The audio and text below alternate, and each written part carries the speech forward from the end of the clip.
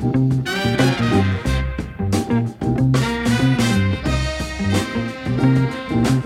listening to Detroit Today on 1019 WDET. I'm Stephen Henderson, and as always, thanks for tuning in. As Congress tries to put together a deal this week to address DACA and immigration, President Trump says he thinks now a deal is unlikely. That's, of course, a switch from last week when he was bragging about the idea of a possibility of a big immigration deal, bigger than we have seen before. This all throws into question the future of millions of people who live here in America, including people who came here as children with their parents when they were here illegally. They moved here illegally and had no choice in the matter. Many communities and institutions of higher learning have declared themselves sanctuaries for undocumented immigrants. So have churches and other places of worship. In light of recent immigration enforcement raids that we are seeing across the country and right here in Metro Detroit, places of worship hope ICE agents are maybe a little less likely to burst into their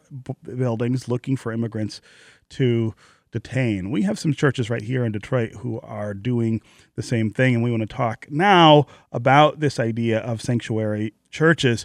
Joining us is Shika Dalmia. She's a senior analyst at the Reason Foundation. Recently wrote a piece in Reason magazine titled "Sanctuary Churches Take in Immigrants and Take on Trump." Also with us is Reverend Jill Zundel. She's the pastor at Central United Methodist right in downtown Detroit in Grand Circus Park, which is one church that has taken in families as part of the sanctuary church movement. Shika and Reverend Zundel, welcome to Detroit Today. Thanks for having us. Yeah. I want to start with you, Reverend Zundel, this idea of taking in families who fear that they might be targets of deportation efforts. I want you to just explain to the listeners what that means from your standpoint when you're saying to these families, come here and we will protect you. What are you pledging to do? What we pledge to do is to house them, provide for their needs, protect them from immigration trying to come in and remove them, trying to keep the family together as much as we can, trying to give them a safe space. These are families that are absolutely terrified of being torn apart, that have been living here, for over 20 years. And all of a sudden are threatened with deportation when they've been paying taxes, keeping, employment, all of those kind of things. And now all of a sudden, because of this presidency, they're fearing for their lives. Right. Their lives are in a limbo that they were not necessarily prepared for. We saw that heart-wrenching story just yesterday of a man from, I believe, Lincoln Park, who had lived here for 30 years since he was, I think, 9 years old. Deported because he was too old to be part of DACA. He'd been trying for years to get citizenship to no avail, and so they've sent him away from his family, away from the only place he's known as home. I mean, this is really traumatic kind of policy consequence that's playing out in our community. Can you talk a little about the family that you had? I don't want you to obviously betray anything that would put them in jeopardy, but I'm really curious about the family that you guys are protecting there, and I understand you've accepted a new family as well. Right. Well, we had one family that was from Africa, and they were seeking asylum. So it was actually a different case. That's a different kind of issue. And so they've moved out and have their own home now. So the family that we've taken in actually moved in yesterday because of Mr. Garcia's deportation. They were terrified. We felt. We were going to take them in today. We're having a press conference at 1 o'clock to introduce the family and tell their story. So I don't want to tell their story without them being in the room. But so they moved in yesterday, because they were very fearful that ICE was going to come to their place. That the same thing could happen Absolutely. to them. Do you anticipate this growing to, a level of, many families, I guess, living in your church trying to avoid this kind of sweep or raid? Is this something you're preparing for? We are preparing for it. We have 6 floors in our church, and so we can revamp what we need to do. And we also have a coalition of other churches who can't necessarily house them, but then can help us financially or taking children to school or those kind of things. Yeah. So we're ready to do that. We're trying to recruit other churches to step up and house them, and if they don't have the capacity to do that, then to help out financially and with volunteers. Yeah. I should note that this this action at Central United Methodist follows in a long line of religious activism at that church. It has long been a place that has been at the forefront of these kind of efforts. I should also note that I went to preschool at Central United Methodist back in the 70s. I did. So it's a place that I'm very familiar with as well. Ashika Dalmia, the piece that you wrote talks about how this is something that's going on all across the country. Churches are finding themselves now in this position of having to stand up to the President of the United States. Right. And I actually traveled to Arizona over the summer where I visited 2 sanctuary churches over there. Those belong to the United Church of Christ denomination. And, Arizona actually has, as in Detroit, perhaps even a longer history of providing sanctuary. Their movement started back in the 80s during the Reagan administration when Reagan was refusing to accept refugees from El Salvador and Guatemala because, it was in bed with their repressive regime, so they couldn't qualify for asylum. And they actually, it's fascinating, the churches actually set up like a whole very organized underground railroad to move these people and then give them sanctuary in the churches. I should say one thing at the outset, which is that in the current context, the way I understood the Arizona churches was that they are not trying to pick this fight with the president. They are not doing it to poke an finger in his eye. They just see that the need around them for the kinds of activities, their mission is just growing. And that mission is kind of central. The mission is to, they believe in giving succor to people who have nowhere else to go. They believe in keeping families intact, and they believe in preventing people from being sent away very often to their deaths in the countries, that they came from. And so it is sort of family protection and life protection that they are in the business of, and they see this need growing around them and people actually coming to their door whom they can't turn away. And, the reason churches are somewhat safe places is that, in this country and in every country that is civilized, we have like a history. There is a history of governments not going into these sensitive locations and cracking down, for law enforcement purposes. There are 3 or 4 sensitive locations. There are courts, there are hospitals, and there are churches. Now, this administration has actually already started cracking down on courts. So if somebody in an undocumented alien is in court for, whatever reason, they are looking for protection in domestic abuse cases or whatever, the administration actually stalks them and catches them. It has done this outside of hospitals in Oregon. Churches still are one safe place, but it is still an open question whether this administration is going to maintain a hands-off policy. This is Detroit Today on 101.9 WDET. I'm Stephen Henderson. My guests are Ashika Dalmia. She's a senior analyst at the Reason Foundation. Recently wrote a piece in Reason magazine titled Sanctuary Churches Take in Immigrants and Take on Trump. Also with us is Reverend Jill Zundel. She's the pastor at Central United Methodist in downtown Detroit. It's one of the churches that has taken in families as part of the Sanctuary Church movement. If you want to join the conversation, give us a call and tell us what you think about the idea of churches as sanctuary for people who are fearful about aggressive deportation tactics. Is that something we need more of here in Metro Detroit? And what do you think about the risk that those churches are taking by housing families who might be targets of deportation? 313-577-1019 is the number on the phones. That's 313-577-1019. You can also go to the WDET Facebook page, put your comments there, or go to Twitter and hashtag us. We'll work you into the conversation. Let's go to Tom in Southfield. Tom, welcome to the Detroit Today. Hi.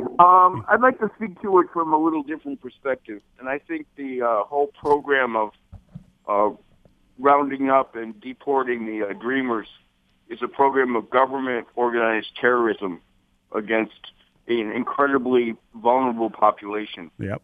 The immigrant workers do the worst and the most heavy and the hardest jobs in America, whether it's farm work or it's working in slaughterhouses or it's working in hotels, which people like Trump own. So on the thing of the churches, I would support the churches. I'm not a religious person, but I think the churches need not be the only people speaking up for the immigrants. I think that it can start small, but it can grow to thousands of people of being outside the church saying, we are all immigrants. We support immigrant people. My grandparents came here from Europe. My grandfather came on a passport that belonged to his brother in 1880. Yeah. I am the grandson of an illegal immigrant.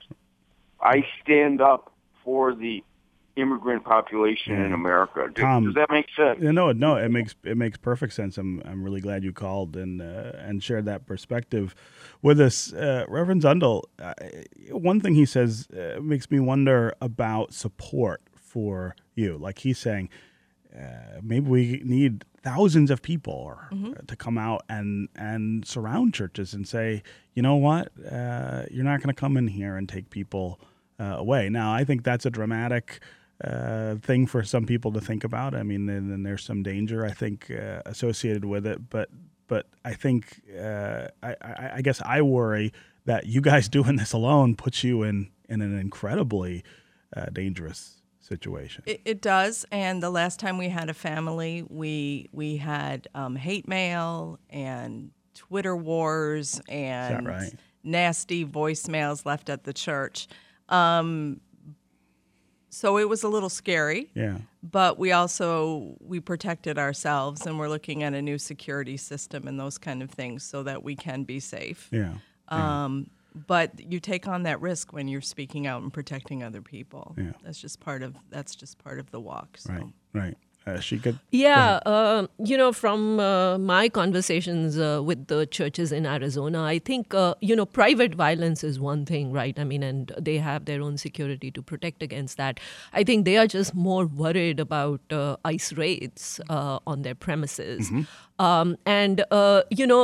The reason it's a very good idea. I think everybody should speak up for immigrants. And, am in favor. A friend of mine suggested we should all start a movement called I Know Someone, either an undocumented worker or, an immigrant who's in jeopardy, whom we know of, and start a movement, a hashtag movement. And I think that's a wonderful idea.